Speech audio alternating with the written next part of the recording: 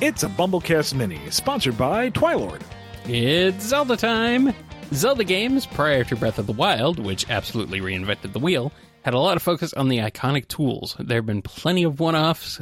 There have been plenty of one-off ones, like the spinner, and consistently recurring ones, like the hook shot.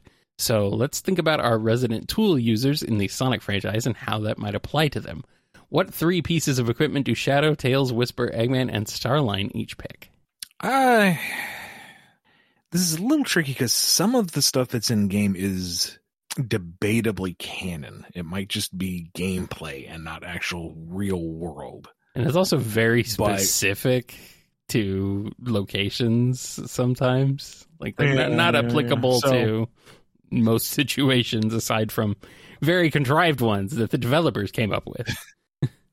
But for the spirit of this one, I think we can just kind of throw all that to the wind and just go by rule of cool. So, I mean, Shadow, give him some kind of wisp on. I know the whole Shadow uses gun things is a bit taboo, but I mean, out of anyone picking up a firearm, he makes the most sense. Aside from Whisper. What does he care? Yeah. And even then, she does it with an air of dignity. He's just like, whatever, shoot, bang, you're dead, I win. Like, if any character is going to rip a stop sign out of the sidewalk and beat you with it, it would be him, really. Maybe. I mean, Silver might do that, too, with his mind. Yeah, but it's a little different. Yeah. It's a little different. So, you know, Shadow gets a wisp on. We're going to give him back that stop sign. He's very good with it. And fire bracelet, because, you know, it makes him stronger and he sets you on fire. Tails, we're going to give him back that buster out of Sonic Battle, because, I mean, come on. He's the only one who canonically has a buster cannon. I can go wrong with a buster. Gives him range. Mm-hmm. And what were they called? The air anklets? The things that increased his flight speed in SA1. And I might as well give him the rhythm badge as well, because he needs to have more like melee options. Yeah, I think you might be misconstruing this question. I think the idea was to give them Zelda items. Oh, redo. Yeah. Okay. So, Zelda items. Crap, I didn't think of it that way. I know. Sorry. I'm not super familiar with all the myriad tools throughout the Zelda franchise. You know the big ones, though, right? I mean, I know those. There's swords and shields. There's the hook shot. There's wands of varying elemental implementation. There's lamp oil, rope, bombs. You want it? It's yours, my friend. As long as you have enough rubies. I see what you did there. Let's give Whisper a bow with the various elemental arrows. And that's kind of her speed. And the hook shot. Give Whisper the hook shot.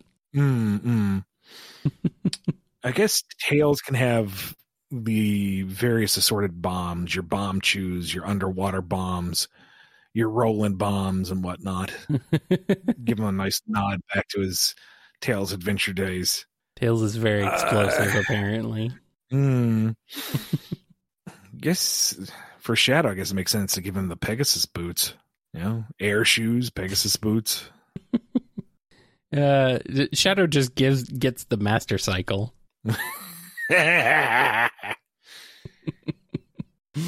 And Starline has all the Triforce pieces. What are you talking about? All you fools were off combing dungeons. I was raiding the Sacred Realm. Tricore. Triforce. Oh. Exactly. Uh-oh. Oh, no. But also, oh, yes. Or if we don't want to, make him too overpowered, maybe the 3 spell crystals you get out of Ocarina. So, okay. Nehru's Love and Feor's Wind and Din's Fire. That'd be kind of neat. That'd be kind of in theme with the Tricore. Yeah. And Eggman, he's not going to bother with any of those nonsensical doodads. He's going to build his own Death Egg mecha out of the Zonai parts.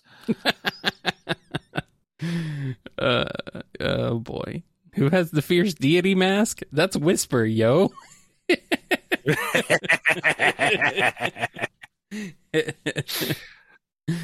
Just imagine this horrible green glistening monolith coming over the horizon. Hey, Rauru, get a load of this. Eggman's army of cuckoos.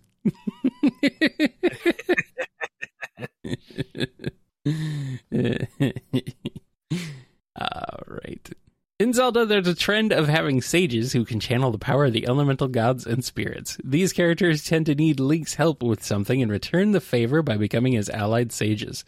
Some of the elemental affinities for sage are light, forest, wind, earth, fire, water, lightning, spirit, shadow, and time. There are generally 7 sages, which is generally a fun number for Sonic content. So, what up to 7 Nermies do you think would be the sages of which elements, and how does their team up with Link come about? I know it's low-hanging fruit, but saying Blaze isn't the sage of fire feels like I'm just missing the obvious, you know? Mm-hmm. It's right there. And that Shadow isn't the sage of shadow? It would be kind of neat to give him something that is less material, because he's almost a little more lightning themed, what with the Chaos Spear and whatnot. I guess. But to have him be more shadowy and shadow meldy might be a neat take on him. Yeah. And giving Silver time is also kind of obvious, but it fits. It fits. And while I'm inclined to say Marine as Sage of Water, because having Marine be a sage would be hysterical, I also kind of want it to be big so that you have this seemingly innocuous and completely optional quest to find Froggy. Mm-hmm. And once you bring him back, Big is like, thank you, O hero of time. My transcendent power over water is yours. And you're like, wait, what? That and just giving an excuse for Big to do the Darunia dance would be... Yes. Oh, chef's kiss right there, buddy. Yeah. I mean, Sonic is your sage of the wind. Maybe Styx is your sage of the forest. Yeah. Surge is the sage of lightning. Oh, God. Why not? Would she? Because she wouldn't lend her power to anybody unless Link really gets her out of a jam and she's got a safe face. It's like, all right, fine, I owe you one. Mm-hmm. One. I'm keeping a tab. Who is the sage of light? Cream? Yeah, maybe.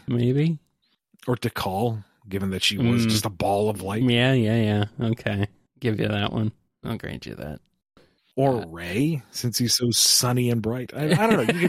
There's a lot of ways you can go with a lot of the characters. Yeah. The thing is Knuckles Earth or Spirit? Those could fit either one.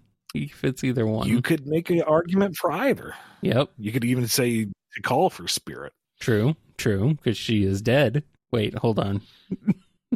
Or Amy for Spirit, you know? Yeah. That might fit a little better. Although Earth could also fit for Amy, considering her surprising strength. Yep. So, yeah. There's all sorts of permutations you could go with there. So, all right, let's move on to the next one. Of course, the overworld of Zelda and getting to each of the temples is pretty important. In fact, the locations of the temples being iconic is one of the things that helps make some of them really shine. Keeping in mind the relationships to your sages, what locations and zones in the Sonic world would make for great temple locations or even just temples themselves? I would like to see Hidden Palace Zone. I mean, that's thought out more. That's like the obvious one, I think. I feel like. Yeah, I mean, it's kind of just like a hallway with a couple of iconic rooms. So actually turning it into a palace of some sort that must be explored and solved, that'd be kind of neat.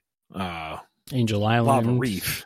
Angel Island on its whole could host every single freaking temple, let's be honest. It could. Yeah. I mean, Sky Sanctuary, Lava Reef. And Angel navigating Island, Hydro City. the main, the zone, Angel Island even. I mean, Marble Garden being your Earth temple with its constantly shifting tectonic states. Mm-hmm. Yeah, okay, there you go. Angel Island is just one giant Zelda shrine. Angel Island is just where the next Zelda game takes place. I mean, I'd play it. It's the Disney World of Zelda shrines. There's a shrine of water, a shrine of wind. Yep. Oh, so many temples. Shrine of time ends where it begins. Yep. It's way up in the sky, so I hope you can fly. It's a small place after all. Mm-hmm. Sonic's world has a lot of iconic tech and power-ups that could offer inspiration for temple gimmicks. Let's take a full advantage of that in order to come up with unique equipment for Link. So what Sonic-themed items would these temples contain, and how do these items work for Link? Okay, I see. I got this confused with the earlier question. Okay. That's what got my wires crossed.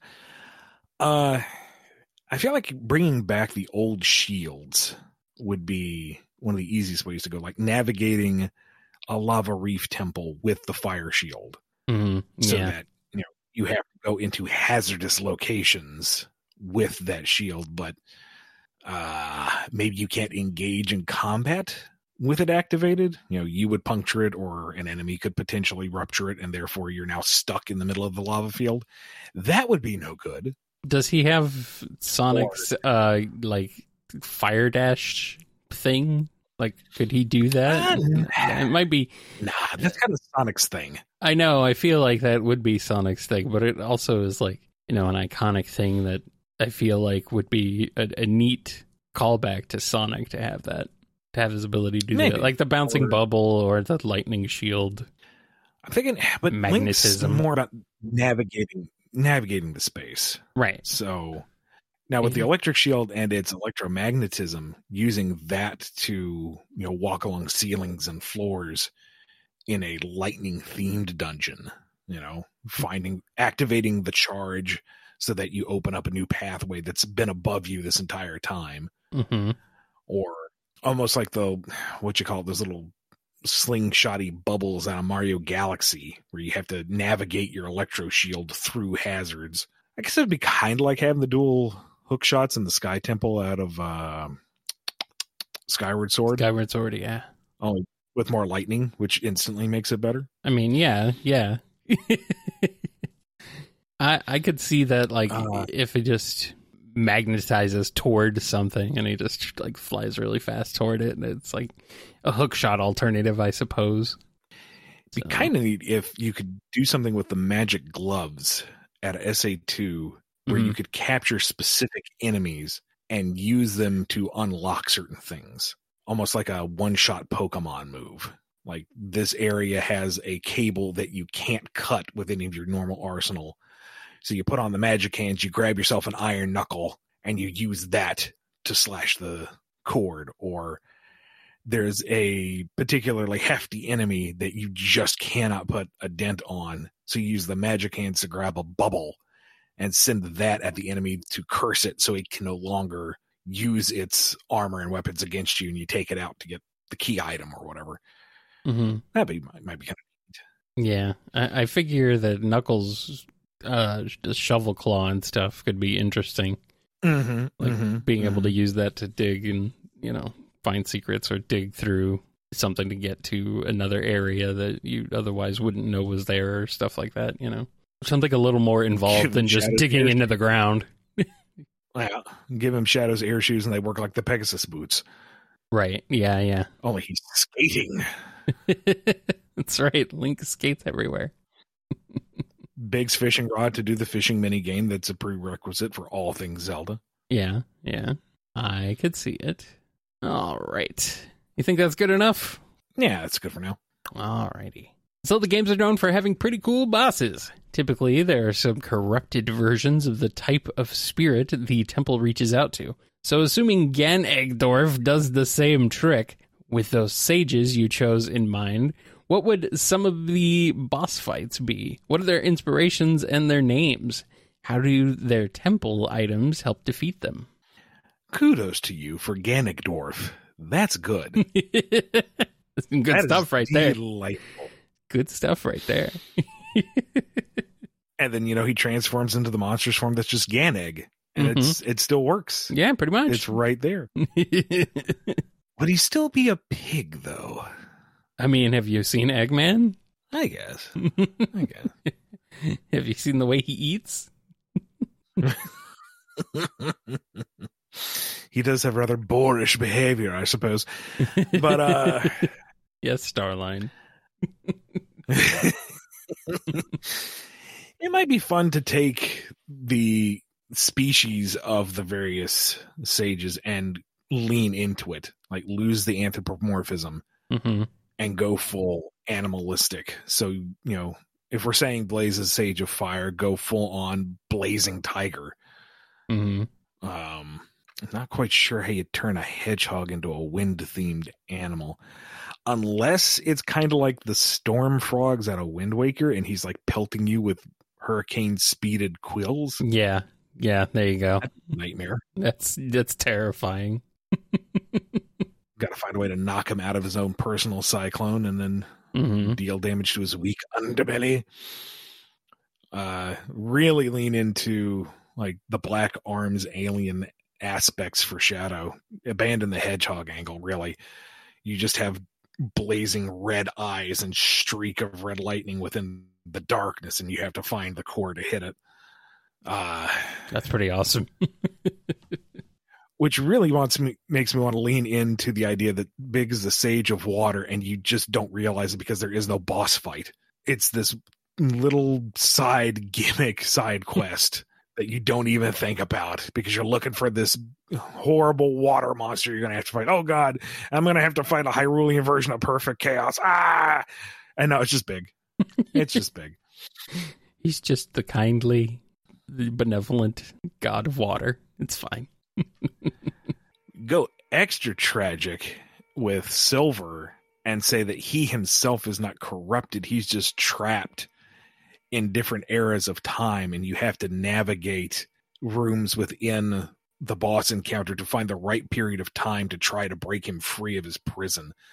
So it's almost like an inverse of the Phantom Ganon Ocarina of Time fight. You're running into the various paintings trying to find the true Silver to get him out. Yeah, that would be interesting. I mean, Knuckles as Earth would be pretty straightforward, I suppose. I just make him a big, angry, molten rock monster golem version of himself, and you just pretty much punch him. Yeah, just straight fight. Maximum heat Knuckles for real. Styx goes full savage brutality. Styx, I could almost see that she'd be a gimmick fight. Like almost more like the Fear out of Metal Gear Solid 3, where you have to navigate the forest and dodge her traps. Yeah. And try to trap her in one of her own rigs just to get her to calm down and give you the frickin' medallion, lady. Yeah. And we've completely ignored the whole tool aspect, but I don't think we really settled on tools to begin with, so. Yeah, it's okay. It's okay. I think we've built a decent enough scenario here overall, so. All right, we're going to shift over to a slightly different question now. Question for both of you. I've seen a lot of people making theories about when the founding of the current Hyrule happens. I feel like I must be missing something because it makes sense to me that it happens at the end of the timeline. Am I missing something super obvious? Because I don't understand the confusion. Part of this stems from what Tears of the Kingdom did. And Tears of the Kingdom's story is just angry rant territory. But the prospect set by it is that the Zonai came from space and established everything, which seems to predate Hylia raising Skyloft.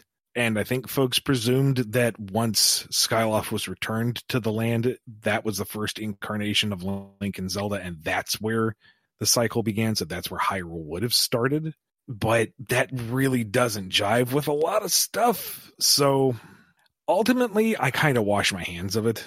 The whole 3 timeline thing they introduced a while back was fun if you don't question it too hard, and I'm fine with it. to me, it just works better to assume that Breath of the Wild and Tears of the Kingdom are their own thing, that they are their own separate incarnation of the mythos with callbacks to elements from the others just because. And I feel like I've seen some arguments around here and there saying, oh, no, you can find this correlation here, or there seems to be a connection there. And it's like, that's neat and all, but it seems all very circumstantial. So, and really the Tears of the Kingdom to Breath of the Wild connection is really janky in itself. So a further reason why I want to just kind of quarantine it to its own personal timeline, because it's like, this is a mess. Don't worry about applying it to the other 3 timelines we get going along. Just sequester it over here. Timelines. Timelines. This makes me glad that Sonic does not have an official timeline, and I hope that continues, but I will probably not be that lucky, will I? It is an apt parallel because neither of the franchises had a singular overarching vision in mind when they were created. Yep. Things were created for their individual projects, callbacks were made, tenuous connections were made, and then it's like, oh, wait, people want us to take this seriously and actually make it work. Crack open the plot spackle. Mm-hmm. We're going to be using the whole 5-gallon bucket of that. Actually, it's more like a 55-gallon drum now that I think about it. Gonna need a couple of those. I understand the appeal. I'm certainly guilty of it myself. I get it. Given the passage of time and seasons, but not colors, that got canceled. I'm content to kind of take most of the Zelda games as they come, as they are. Yeah, it really doesn't really matter when any of them take place, like when the games themselves. It's only like the implications of thinking about them afterwards, I suppose, of how they're connected. But like when you're playing them, it's like it doesn't really matter. The way the effects of the previous games on the most current one is always kind of tenuous at best anyway, unless it's like a direct sequel. And even then, not necessarily that tight. I mean, Majora's Mask is a direct sequel to Ocarina, and really don't really need to play Ocarina to get through Majora's Mask. No. You get more out of it, to be sure, but it's standalone. So. Yeah. Yep. All right. And now it's time for the coveted Digimon question. A lot of Digimon installments have acknowledged either the creator or the caretaker. Although there can be holy forces in the service of the caretaker, the highest of angels are associated with a gap left behind by the creator, filled by a council of 3 angels: the masculine divinity Seraphimon, the feminine divinity Ophanimon, and the natural divinity Cherubimon. Often, if one falls, it reminds the other 2 why they were supposed to be at least trying to get along. Based on this very simple overview, and considering how flexible any individual instance of Digimon lore is, which part of the Triforce would you give your take on that big fat divine bunny Cherubimon?